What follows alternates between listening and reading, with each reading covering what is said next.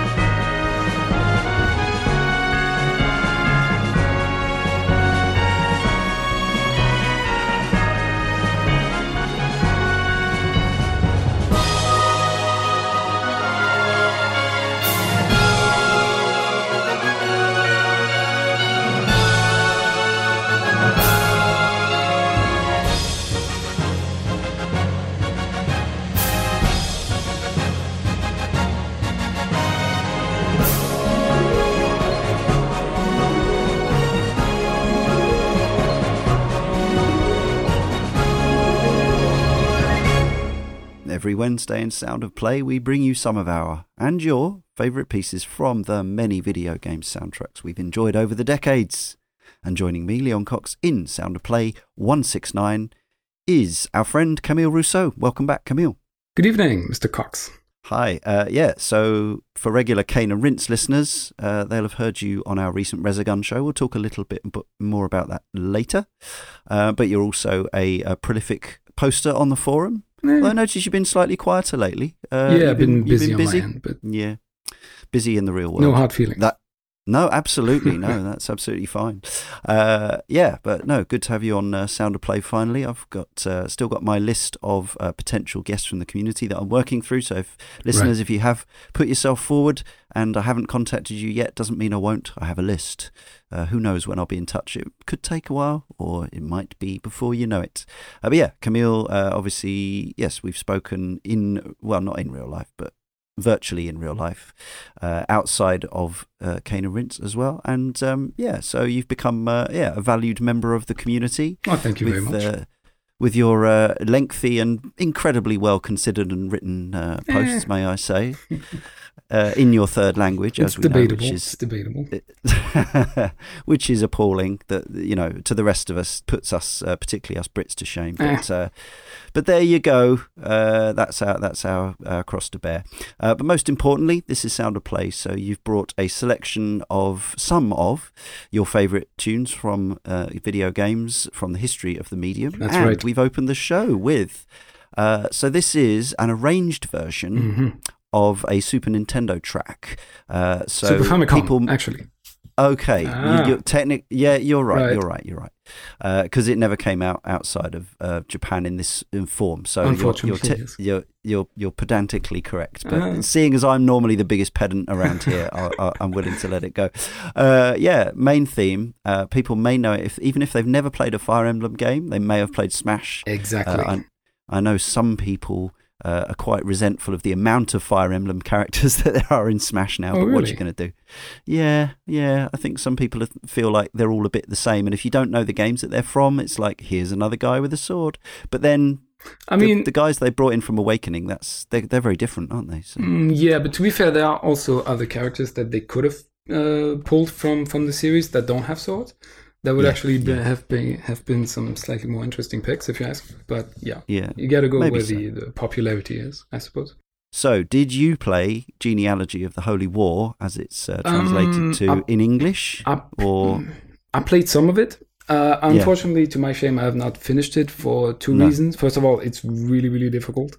Yeah. It's the kind of game it's from that era of video games where things were very unforgiving, you need a very dedicated mindset in order to see them through, kind of like some of the early Zelda.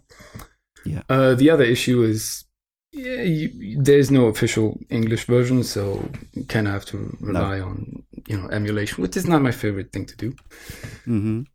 But it's still one of my favorite games in the series. It has a very, very interesting and very mature narrative that I think a lot of people would not necessarily associate with Nintendo nowadays.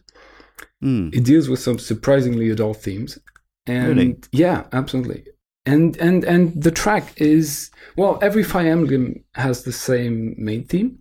Yeah. But every single one has a slightly different arranged version of it, kind of like Halo or Metal Gear, or that kind of stuff. Yes. And I happen to think that this one is the best of the bunch, even though it's that old. There's something about the orchestra, about the epic scale of it that really speaks to me. And like you said, some people will probably have heard a similar track from Super Smash Bros. Yeah. So. For those who aren't fully in the know about Fire Emblem, I consider myself a bit of a fan, but no expert. I've played some of them, but not most of them. Where does this fit in the history of the series? So this is a late Super Famicom game, 1996, when that system was pretty much on its way out, and. Yeah, so where does it fit in and around the other games that people may know because they've been brought to the West? It doesn't. No. Because it's like, Fire Emblem is a bit like Final Fantasy in that there are different universes that are not very, very much connected. A difference between Fire Emblem and Final Fantasy is that the Fire Emblem stories are usually told in pairs. So there's usually two games that cover one universe.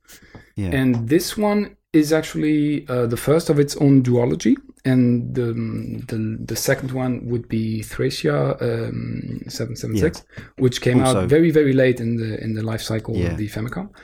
Even Super later. Famicom. Yeah. I think it broke a record or something. I don't think people would be very familiar with this one. I don't think people would be very familiar with Sigurd. Or maybe there have been card games and there's Fire Emblem Heroes nowadays. So people might have encountered some of the characters in those games. But the games themselves have never been remade. Very much an unknown entity over here in the West, I would say. Yeah. So we've only covered the one Fire Emblem game on the Cane and Rinse podcast so far, which is, I know, a bit of a controversial entry. It seems to be very well loved by people who weren't familiar with the series, but less well loved by people who were familiar with the series, as is so often the case. Yes, that is putting it mildly, yes. Broadly. But I mean, I liked it, as I have played the earlier games in their GBA incarnations, but I still liked Awakening. But I made sure to play it in the traditional style with the permadeath on and all that kind of thing. And I since bought the later 3DS game, which seemed to get very little attention. It's kind of a 3 parts in one with the DLC, Birthright. Oh, you mean Fates? Fates, yeah. Right. Because there's another one, Echoes, Shadows of Valentia. Oh, right. That came out for 3DS, which is actually the better of the 3DS games, if you ask me. Always the way.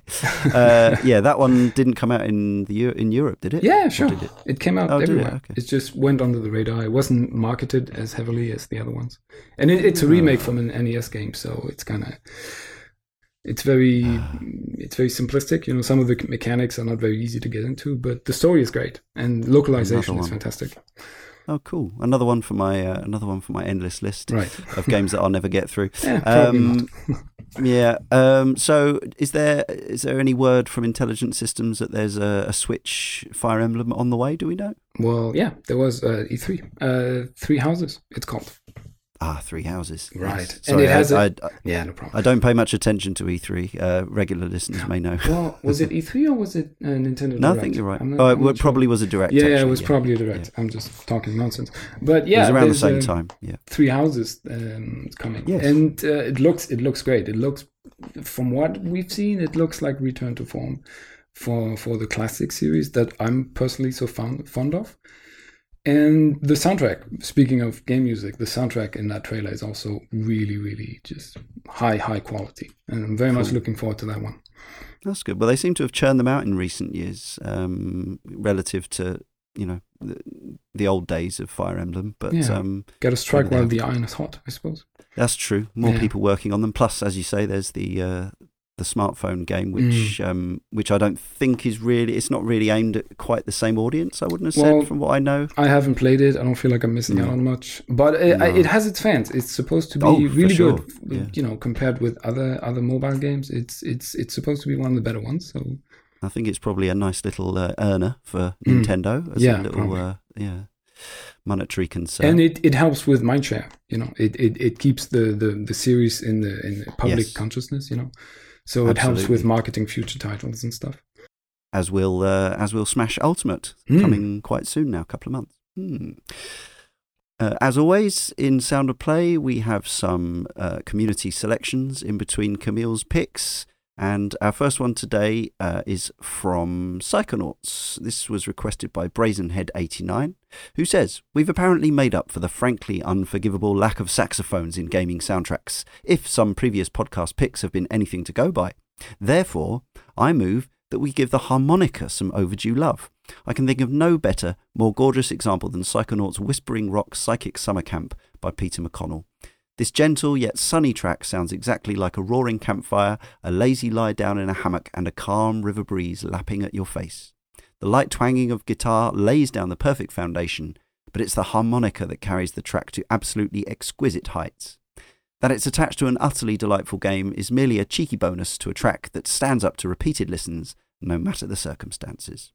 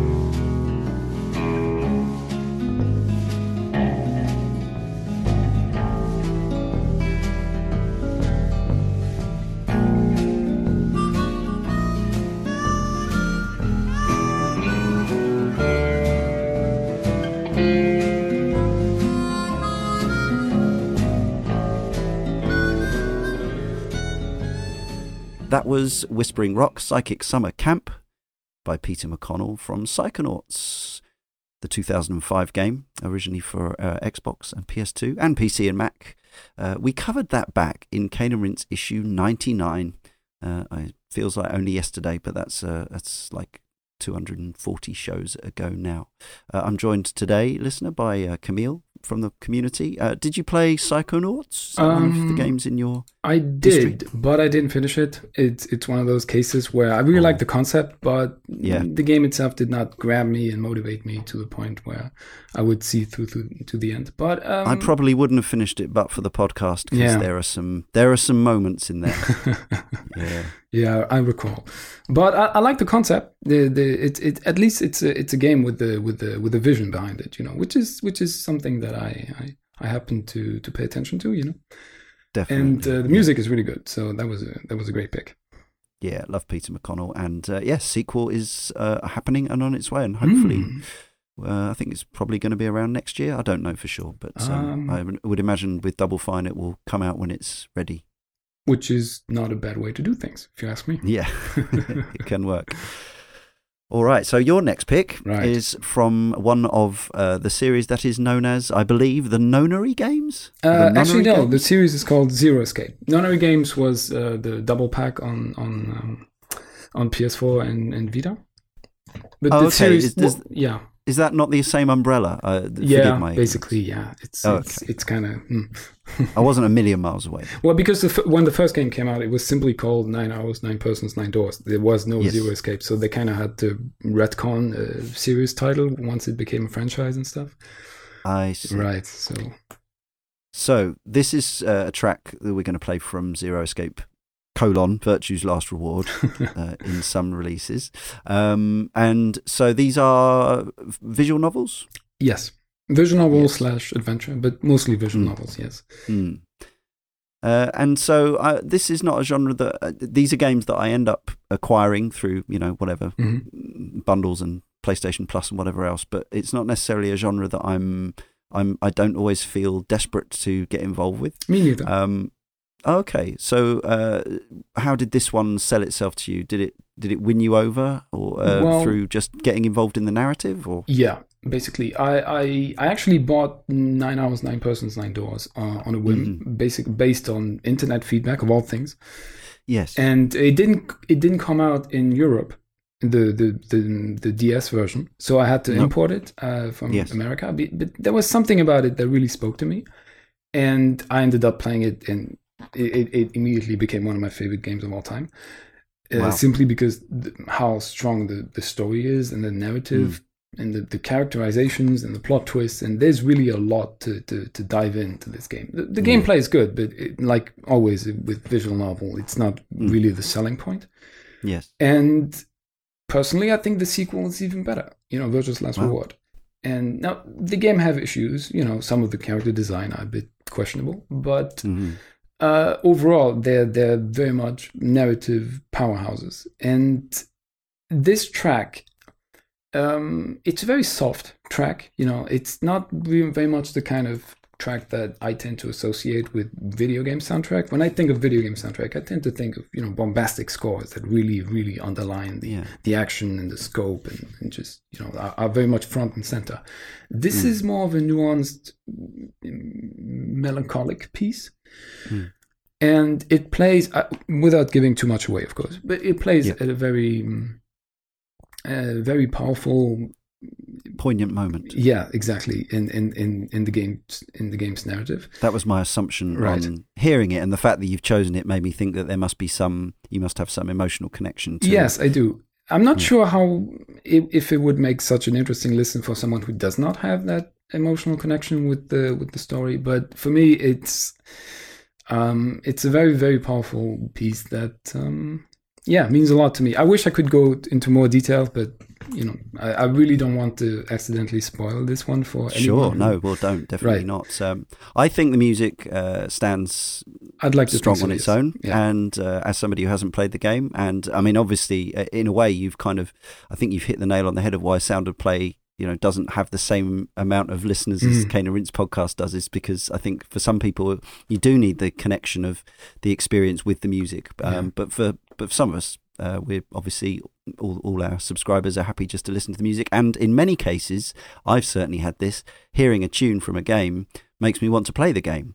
And in this case, this was given away fairly recently on PlayStation Plus.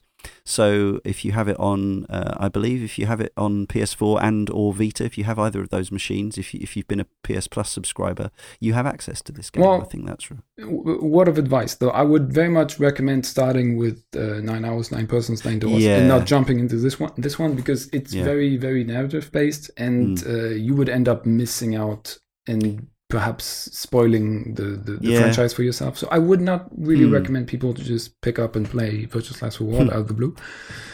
But if this track somehow, inspires you in any way, then perhaps consider, That's a good call. All right, let's hear it. Bluebird Lamentation by Shinji Hoso.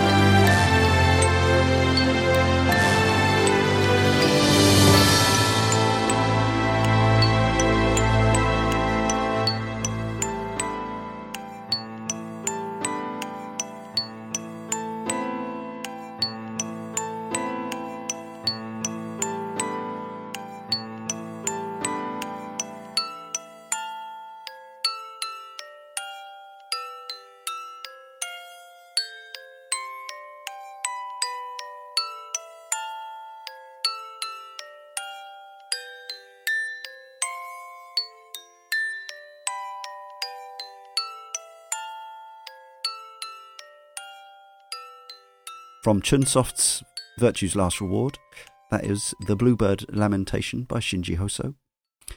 Yes, the second. So that's the second in the series, starting with 999, 9 Hours, 9 Persons, 9 Doors. We covered that game in Cane Rinse issue 184. Some of our team members imported 999, got a hold of it in whatever way. That was actually the first issue I listened to from you guys. Aha! Yeah. That's how we ensnare people with by covering niche games that nobody else would do a podcast it worked on me, about. So I thought it was a really good issue. Cool, good stuff. Now we have a pick from the forum again. This is from a JRPG series that I've been familiar with the name of forever, but I've never played one of its entries. I know that one of the most recent entries, the most recent entry, I suppose, Ys 8, has had some crossover success in actually getting people's attention. And this is a long running and it's a series, Ys, that has very fervent fan base, very dedicated fans, but I think for a lot of people it very much flies under the radar. But not all of our community, because Blue Weasel Breath says, I decided to pick up the Ys series for the first time a few months ago after hearing a request or two from it on the Sound of Play. There you go, and deciding the series sounded cool. I got the Ys Chronicles collection on iOS. This bundle included the remakes of the first 2 games in the series. They look lovely and have terrific reworking of the already awesome original soundtracks. Most of the reworkings are electric guitar heavy, but this one from Ys 2 stood out because it is acoustic and it has an achingly gorgeous melody. The original version of this tune had most of the ingredients already, but the redone track with full instrumentation adds a 4-bar intro and then tweaks the main melody slightly by playing the second measure of the main melody an octave up from the first line. The original kept both measures in the same octave, which makes an enormous difference to the overall feel of the melody. Plus, the live instrumentation sounds so pretty. And you can hear it. This is by Mieko Ishikawa and or Yukihiro Jindo from Ys 2 Chronicles, and it's called Tender People (Ramia Village).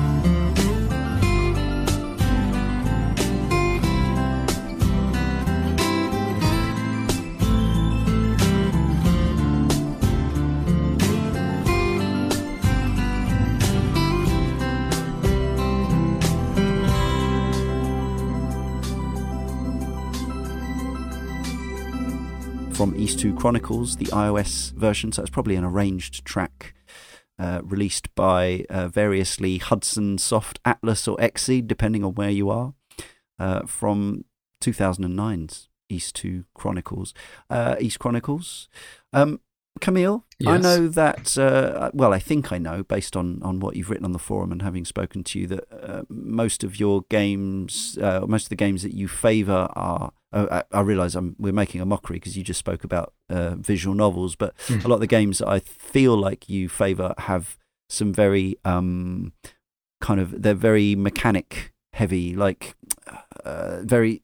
I don't know. Is that right? Fair? It's fair to say. No, it's fair to say that I tend to be an action game player at heart, but I also appreciate games from a different genre as long as they have a clear vision. So there are a lot of JRPGs that I like. There are a lot of some visual novels. Some games can be great in any genre. It's just I just like games that have a focused vision, and a lot of games nowadays tend to spread themselves very thin, mechanically and in other aspects, and that's a type of design choice that tends to put me off. But a good JRPG is definitely worth playing. So I'm not prejudiced against JRPGs. No. Well, I wouldn't dare suggest that. But I was curious because just thinking about obviously you were talking about Fire Emblem earlier, right. and that those games are very very strategic, very mechanical. Whereas obviously within different RPGs you have different combat systems. But the one of the criticisms that I think perhaps Mikhail has of JRPGs is that the gameplay gets buried in the grind.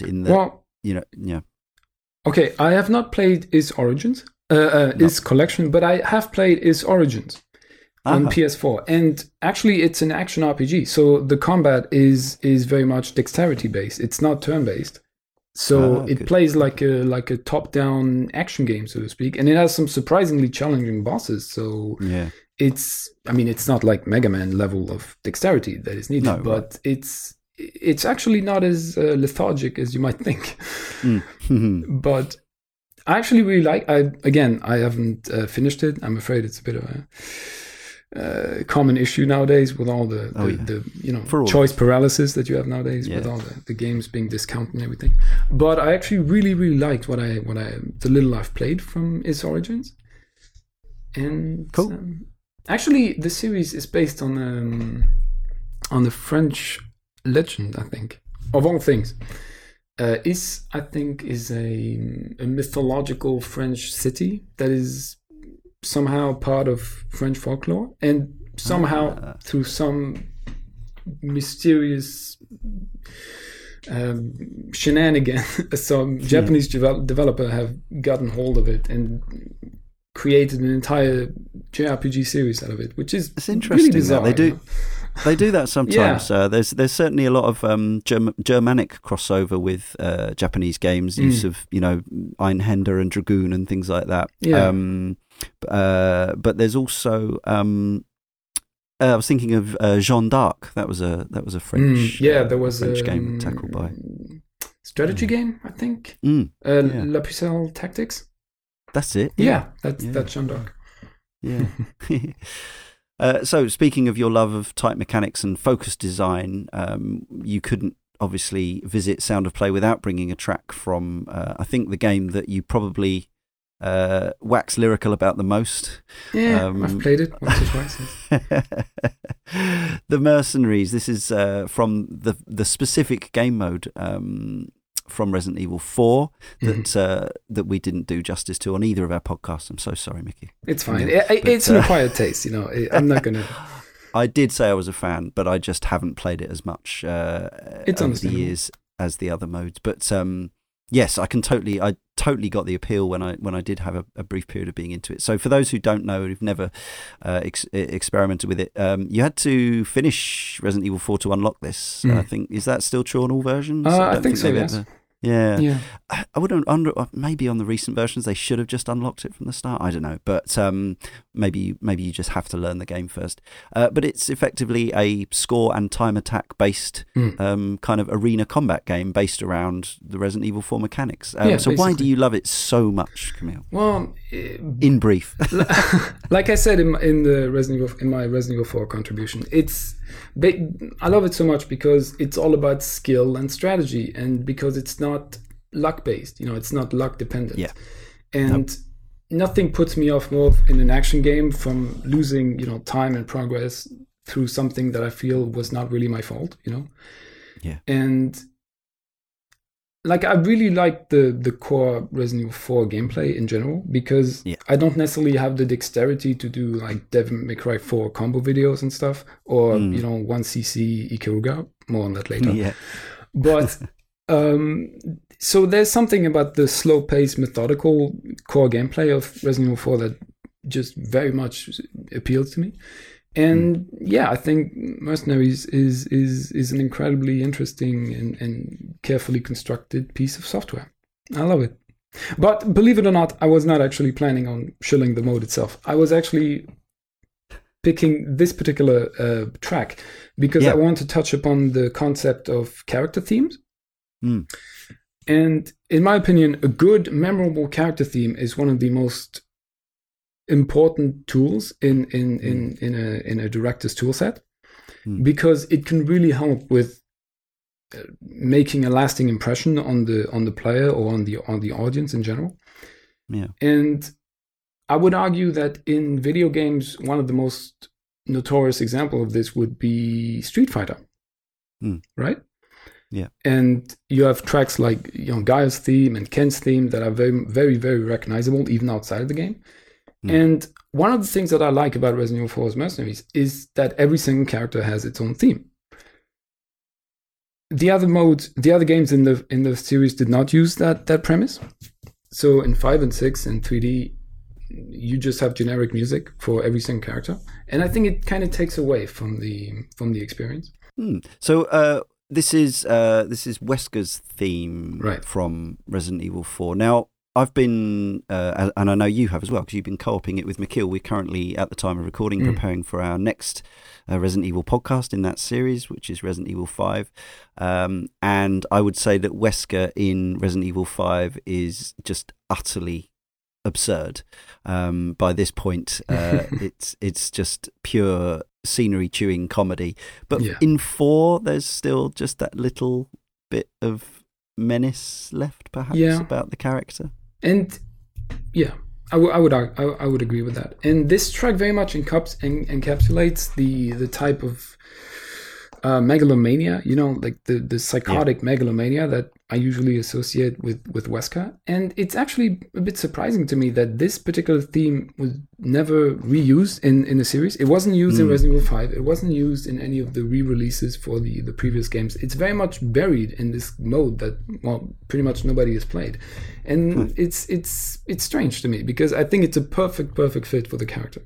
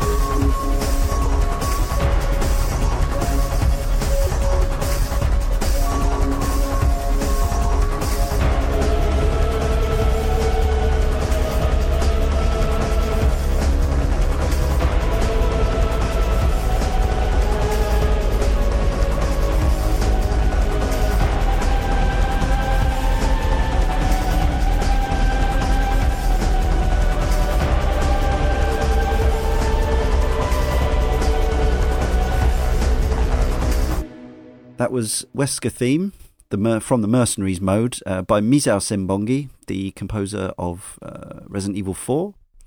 That game is now available on almost everything that you can possibly get your hands on, and we've covered it twice on the Cane and Rinse podcast. If you want to hear the differences between our 2011 selves and some slightly different folks apart from me in 2018, you can dig out Cane and Rinse issues 2 and 336, which is quite an interesting compare and contrast.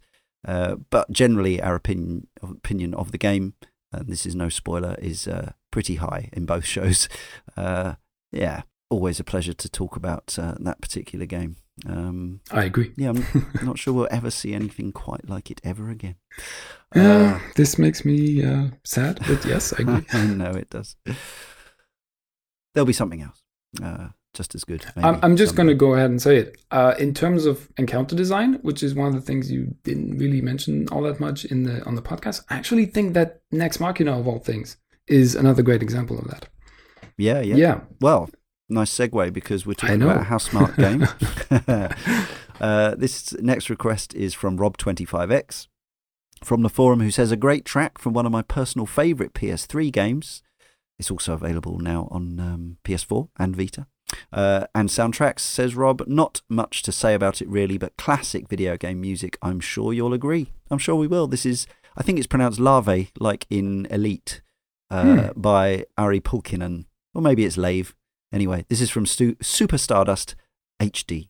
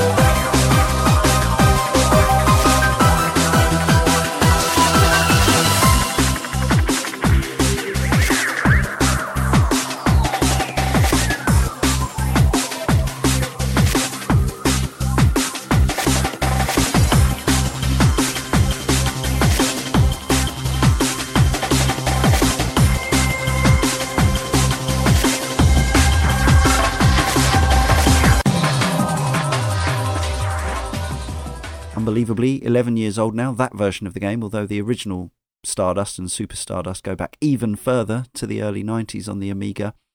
But perhaps people listening to this will know it better from its PS3 incarnation. As I say, that game did also get ported to PSP, but it did also come out on PS4, and no one really seemed to notice. It was converted by a different studio, but it's nigh on identical, other than it runs at 1080, so it looks even better. And yeah, it was an instant addition to my PS4 library. I think it's called Super Stardust Ultra on PS4. Yeah, I think so, yes. Yeah, and it's often available in digital sales for, next to nothing.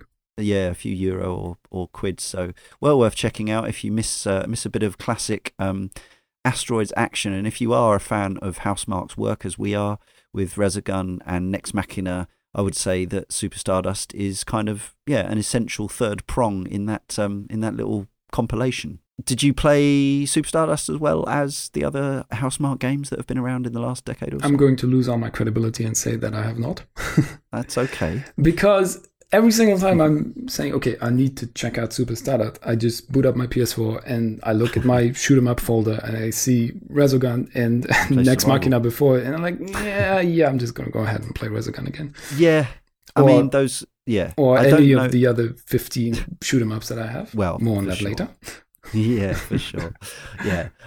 Yes, I think I would say, I think in a way, Super Stardust is a little less, it's kind of a bit less precise and demanding. That's what I've heard, those other games.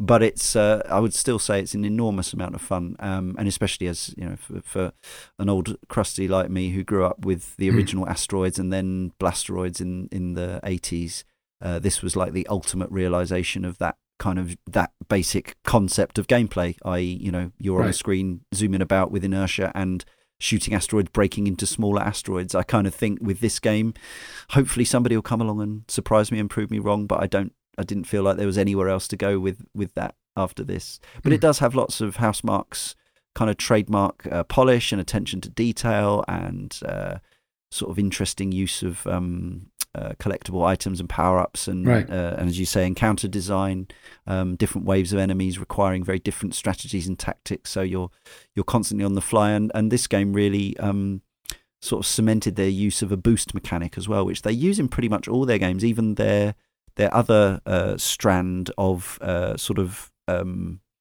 gauntlet-y games with Dead Nation and Alienation, those sort of things. They also have a kind of Invinci dash kind of maneuver, so they obviously really value that in their design portfolio. Although, as we know, sadly, they are saying they're moving away from arcade style games, but actually their next game looks pretty promising to me. So I think maybe we're still going to see their roots not betrayed. I think maybe it's almost just a kind of, it's almost a marketing thing, just to say that it's partly an aesthetic thing, just to say we're moving away from arcade style games, but actually the gameplay roots of these things are in all sorts of games that come out now, aren't they? They can be thrown back. Yeah. And speaking of Ari Pulkkinen, he also did the soundtrack for Resogun and especially Nex Machina, and those games also have like fantastic soundtracks. So this guy definitely knows what he's doing. Yeah, Nex Machina is my favorite of the three by some distance. I think the music in that one, like the action, just seems to actually really synchronize with it in a way that it doesn't with the other two games. But see, I actually disagree. For me, it's the other way around. I think Resogun has a better, more fitting soundtrack, and I really like the soundtrack in Nex Machina as well. But if I had to keep only one of the two, it would be Resogun. But it's close. Yeah. And also the Super Stardust HD soundtrack, of course, has multiple variations. It has like a space opera kind of mix of it. It has a retro Amiga style soundtrack, so you can pick your poison, as it were. It was a typical attention to detail and a nice touch from Housemarque. We covered Resogun. We haven't done Super Stardust or Nex Machina yet, maybe someday, in issue 334 with myself and Camille here, and also Carl and Josh. Check that one out on podcast platforms everywhere. Now, speaking of shoot 'em ups of a slightly different style, but I know some people kind of lump them all in together. This is a track from what was originally a 2001 game, but has since then been released almost every other year on something or other, right up until this year, where it's finally come out on PS4 and Switch. And I think this was the year that you finally played it, was it, yes. Camille? Ikaruga?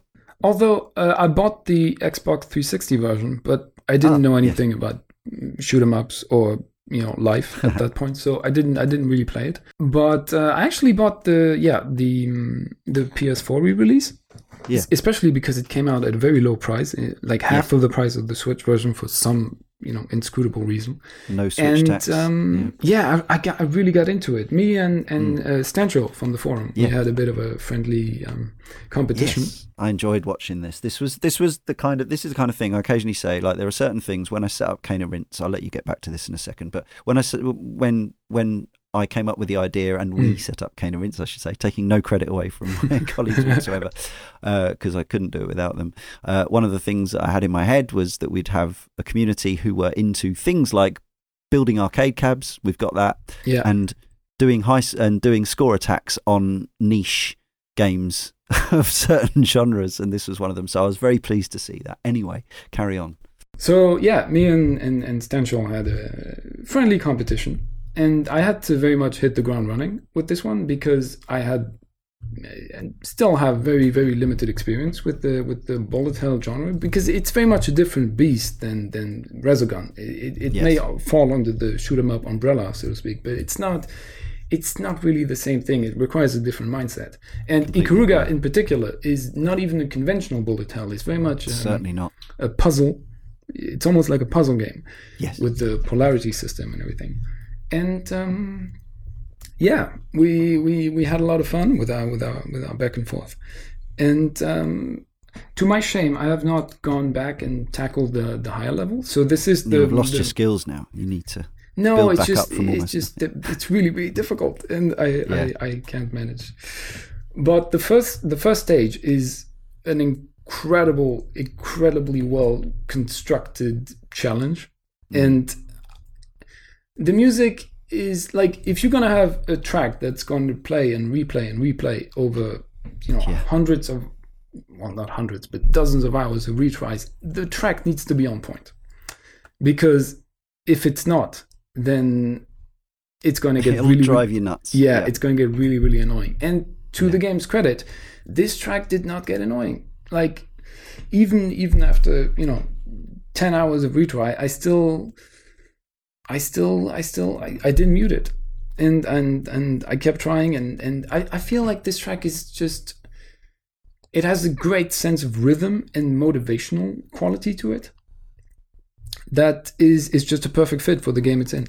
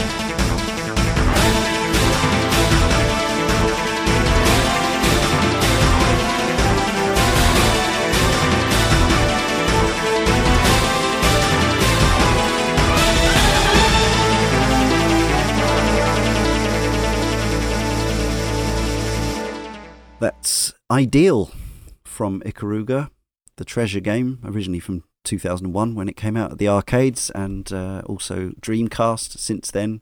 It arrived on first GameCube, then Steam, and I'm doing this from the top of my head, and Xbox 360, and yeah, more recently on Switch and PS4. And yeah, literally 0 reviews for the PS4 version of Ikaruga, which I just found bizarre.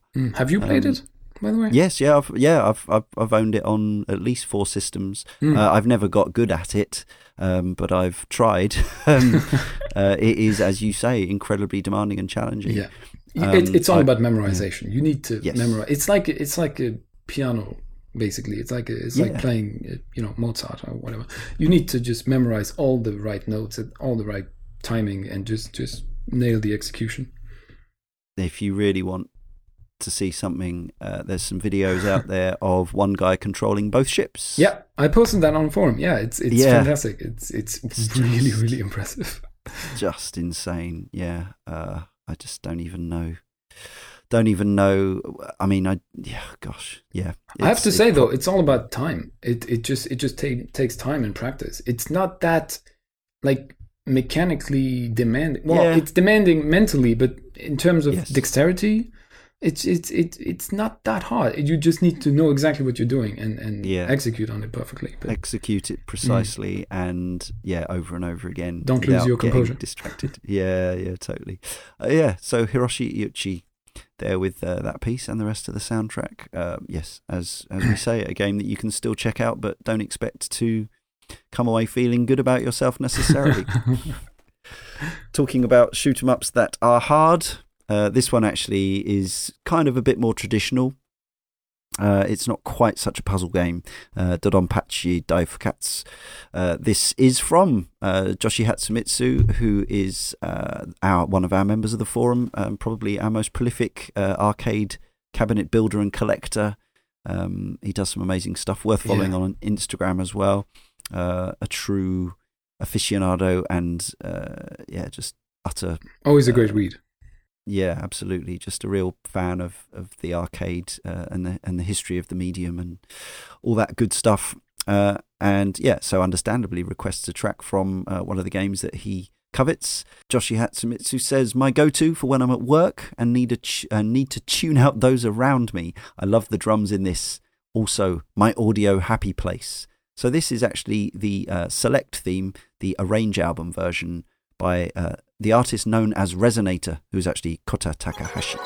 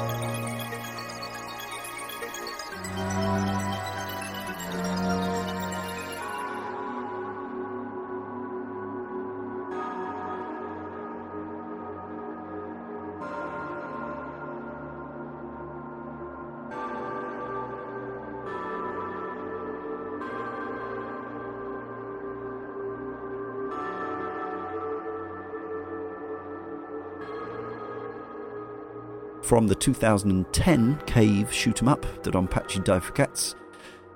Select Music, the arranged version by Resonator. That game is also originally an arcade machine, came very quickly to Xbox 360. You can play it over here under the title of Dodonpachi Resurrection. It was brought over by Rising Star Games. I remember getting it for one Christmas. I still have it. It's still probably one of the best ways to play, but you can also play it on smartphones. It's on Steam now as well.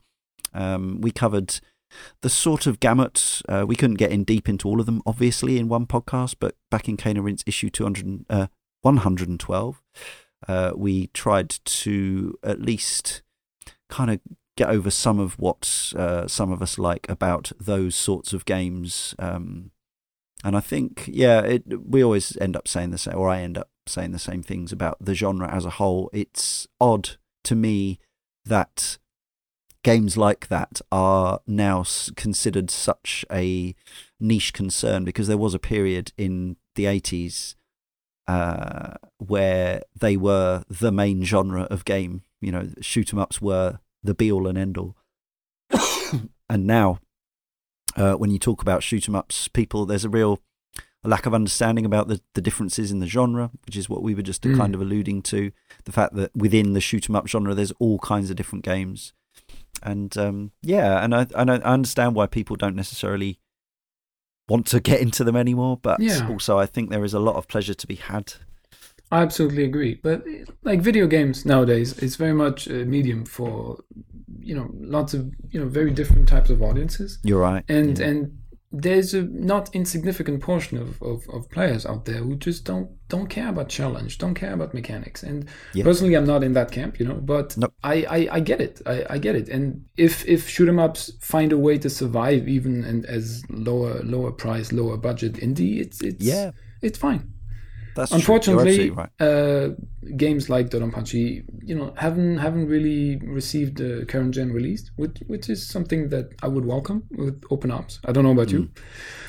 Yeah, definitely. Yeah, I would love I would like to see Cave doing downloadable compilations for Xbox One and PlayStation 4. I think that would work really well. So, whereas I think maybe one game might be a difficult value proposition if they did like the recent Capcom beat 'em up collection, the Belt Scroller pack. So you put 5 games in for a like a 10 or maybe €15 download. I think maybe that could persuade a few people. But it's a tricky one. Last gen, Rising Star and people like that did a great job of bringing these games out, and they would put really nice packages together with extra CDs of art and soundtracks and things like that. But that sort of thing seems to have dried up a bit as well. So. I mean, people don't buy it. It's that simple. I mean. But yes, there are still there's still a number of these kinds of games coming out, especially on platforms like the Switch, where relatively small developers can release them relatively easily, and they can find their niche market. And long may it continue, as you say. Remember, listener, please venture over to our forum if you don't already, caneandrinse.com/forum, for intelligent and respectful discourse about video games, but also to request tracks for this very show. You can follow us on Twitter as well, @caneandrinse. Use the hashtag #SoundOfPlay if you want to make a pick for the show. Or go to our Facebook page, facebook.com/caneandrinse, obviously. That's also where we curate video games news, as well as publicising our latest output across all our various podcasts and blog. Request your favourites, as I say, and we'll continue to include a selection in each regular Sound of Play. Please subscribe if you don't already to this podcast. Leave us an iTunes or Apple Podcast review or rating, or whatever your podcast platform. If you can do that, it's really helpful to us. Follow us on social media. We also have Instagram. And if you've enjoyed this show and you enjoy our output and you appreciate the time and effort that goes into it and you want us to be able to keep on doing it, please do consider donating that minimum of just $1 a month, a US dollar, through our Patreon, patreon.com/caneandrinse. You get various bonuses. You get early Cane and Rinse podcasts. You get an exclusive monthly podcast. You get extended Cane and Rinse podcasts. We've made that, I think, a really fair value proposition, and you get the warm feeling in your belly that you're helping us out as well. So before we hear about your last track, I just want to thank Camille Thanks for coming on. Of course. Thanks for having me. And thank you to all of our community contributors. Camille, you got anything you want to plug? I know you don't really do much social media. No, I don't do social media. I don't like to be found. I don't like to be harassed. I don't like to be you like to be on by podcasts. You've put yourself out there now. This is it. We'll see what happens. You might get some stalkers. I'm fairly active on the forum. If people want to come by and say hi, it's a really nice place. So it is. We consider coming by. Yeah, kaneandrinse.com/forum to talk to us. So your final pick is from perhaps a more mainstream game than some of those we've been talking about. Arguably, probably sold more copies than anything else we've spoken about without going back through everything. Metal Gear Solid 3, originally released in 2004, since come out on a number of other formats. Recently arrived very topically as a backwards compatible game on Xbox One. The HD version for 360 you can now play on your Xbox One along with Metal Gear Solid 2. Are you a Metal Gear guy? Did you follow the whole series and all of its narrative toings and froings? Yes, I like Metal Gear more than Resident Evil, to put it in. You're a big Metal Gear fan. Yes, it's probably my favorite series in video games. I absolutely adore Metal Gear. I'm not that fond of some of the later entries. I'm not that really big on Peace Walker and Phantom Pain, especially. But the classic trilogy, and it's just, those are some of the greatest milestones in video games for my money. And they're very much the complete package. You have great gameplay, although that's more it's a more contentious point with some people. Great story, again, more contentious point. I think the storytelling is a bit flawed, but I personally like to make a distinction between story and storytelling. Yeah, and it's a good distinction to make if you can do and it. You see there's something like Uncharted 4, for example, with fantastic cutscene direction and voice acting. But the story itself is a bit thin for my money. Yeah, and Metal Gear is basically the exact opposite to that. Yeah, and you have a lot of corny dialogue, lots of stuff is lost in translation. It's rough around the edges, but the story itself is timeless, and it's monumental. And the third one is my personal favorite, like a lot of other people's. Yeah, Josh is certainly in that camp. Yeah. And the ending is one of the just greatest moments in entertainment, if you ask me. It's really just, it completely floored me the first time I played it. It still moves me every single time I revisit it, which is every year, every other year. Yeah. And this piece of music perfectly encapsulates a lot of the feelings, like we mentioned on Fire Emblem. It's and Virtuous Last Reward. It's very much something that I associate with the game itself, and the narrative beats and the emotions with it. Yeah. And I think it's a beautiful, beautiful piece of music. Again, I don't want to give anything away for the people who have not played it, but let's just say it's, listen for yourself. 15 years. Are we not allowed to talk about the? Some people haven't played it. New people are born every day. You can't just. That's very true, and it is available on current systems. Exactly. So, let's not ruin it. Yes, I also I have. Even though I've only played this through once, and I played it for the podcast when we covered it back in as part of the entire Metal Gear series back in Kane and Rinse issue 39. I was definitely impressed by a number of aspects. Like maybe I'm not quite as into the narrative as the likes of you and Josh are, but from a video game point of view, just the technical side and the attention to detail and the amount of gameplay possibilities that Kojima Productions put into this, the detail is mind-boggling in itself. Pretty much an essential play, I'd say, for anyone who's a fan of video games as a medium. I think. I don't know, like, buyers beware. The gameplay can be a bit tricky to get into. So it's not necessarily something I would recommend to people who just don't have patience. Maybe. But you can play it on easy. It's pretty easy on easy. Okay, well, fair enough. Maybe you're missing out there. Yeah. Anyway. So this lovely sumptuous track we'll be leaving you with about 7 minutes. You should enjoy it from Norihiko Hibino. This is called Debriefing, appropriately enough. So thanks again to Camille, and we'll see you next time on Sound of Play.